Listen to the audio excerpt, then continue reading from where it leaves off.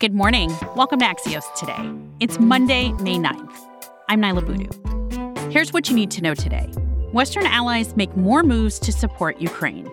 But first, today's one big thing: treating the disease that's hard to define, long COVID.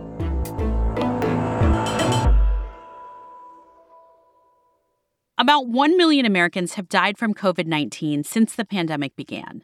And many experts now say long COVID is emerging as the next phase of this global health crisis. Axios healthcare editor Tina Reed has three big things to understand about the still mysterious after effects some suffer from the virus. So the first big thing is this is really not just one disorder, but experts believe it may likely be a number of different disorders with a number of different mechanisms driving long COVID. Speaking to different patients, one complained of immense fatigue and brain fog. Another spoke about debilitating pain and like her skin was on fire. A specialist was telling me that the kids she sees are more likely to suffer from GI symptoms and dizziness. And some long COVID patients landed in the hospital from their infection, while others barely got sick. The second big thing is looking at who's at increased risk. Women and girls appear to experience long COVID symptoms more often than men and boys. Having type 2 diabetes could mean a patient has a higher chance of developing long COVID. One important point, the vaccinated were less likely to get long COVID, studies show, but among the two long COVID patients I spoke with who got COVID in January, they both had been vaccinated. The third thing that I learned about long COVID is that there's a number of different treatments doctors have been looking to.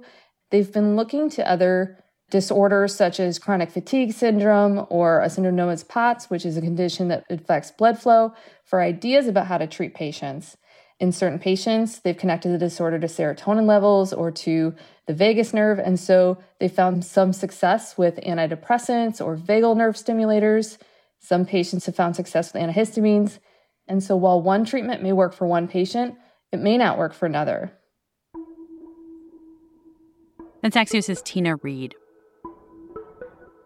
As we learn more about treatment for long COVID, clinics have been opening up around the country specifically for these patients, but demand is outpacing supply for this kind of care. Axios DC reporter Chelsea Soruso has been reporting on this.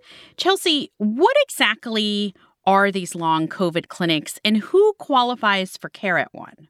So a long COVID clinic, and there are basically dozens of these across the U.S., they are these sort of pop-up clinics that have been attached to healthcare systems specifically to care for people presenting with long COVID symptoms. So people will come in, whether they've been referred by their doctor or that they have maybe even been discharged from the ICU after their COVID infection, continuing to have symptoms. And at these clinics, they are connected with different specialists. So it's kind of like a makeshift response to long COVID and the vast number of symptoms that people have.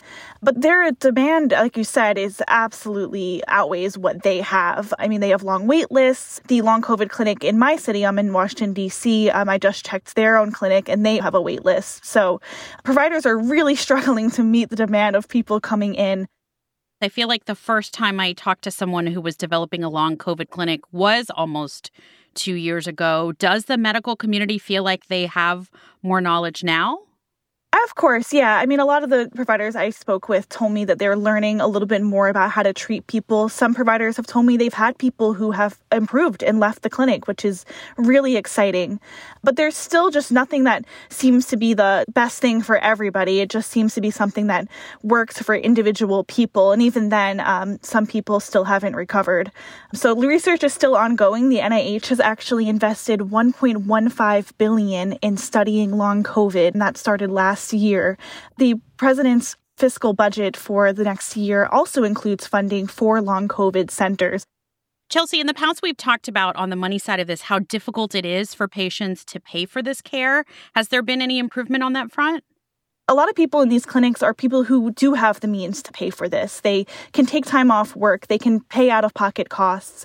One provider at the Mayo Clinic told me that makes him worry that people who can't do that aren't coming to the clinic and they're suffering without these resources. So insurance companies are covering, I think, a lot of it, but there are people who may be falling through the cracks because they can't take the other costs. They can't do travel. They can't do out-of-pocket.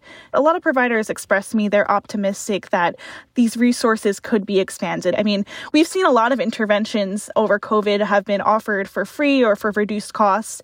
I think there is a definite hope and optimism that that could translate to long COVID.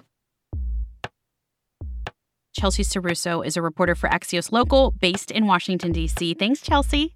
Thank you so much.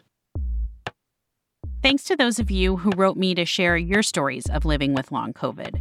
Among the many texts and emails I got was one from Julie, who told me her daily walks have become slow and strenuous when she can do them, and that even drying her hair with a towel can nearly bring her to tears because her arms are in so much pain. We'll put resources in our show notes, including new reporting from Chelsea, Tina, and the rest of the health team. In a moment, surprise visits to Ukraine from the U.S. First Lady and the Canadian Prime Minister.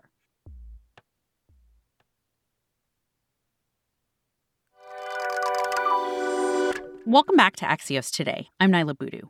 First Lady Jill Biden made a surprise Mother's Day visit to Ukraine yesterday to meet with Ukrainian First Lady Olena Zelenska, who had not appeared in public since the Russian invasion began. A video from the Washington Post shows Ukraine's First Lady thanking Dr. Biden through an interpreter for the, quote, courageous act.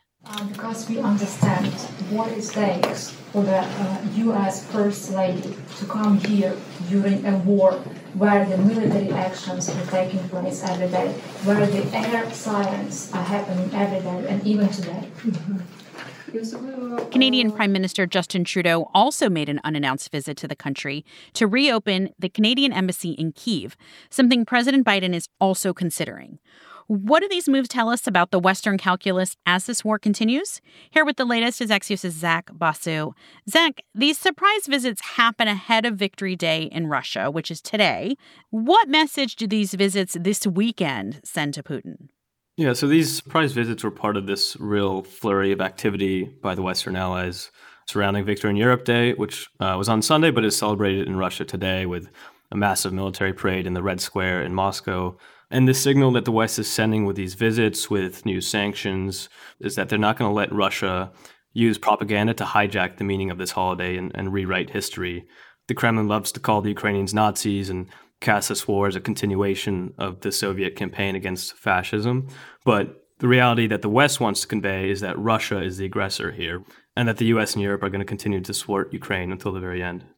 We mentioned Prime Minister Trudeau announced the reopening of the Canadian embassy and the possibility of President Biden doing the same.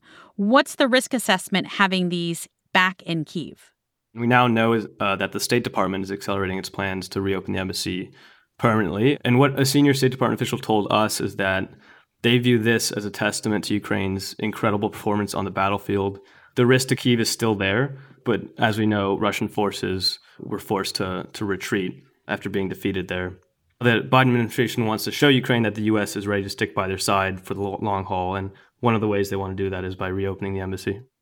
Another way they want to do that is with sanctions, and we saw the latest round of sanctions from the U.S., also action from G7 leaders in the EU. Can you share what this latest round of sanctions is and how much further Western allies hope this will tighten the screw against Russia? One of the ways this new package of sanctions is different is that the U.S. and U.K. are now targeting the services sector. So, in addition to banning the import of Russian oil and the export of goods and products that Russia needs to power its economy, American and British consultants and accountants will be banned from working with any Russian companies. It's really a new type of sanction that we haven't seen before. And then on the broader question of sanctions, I do think they're having a pretty devastating effect, even if Putin and Russian media do a good job of hiding that. The reality is that it really is having quite a devastating effect on the ground. Zach Basu is part of Axios' politics team. Thanks, Zach. Thank you.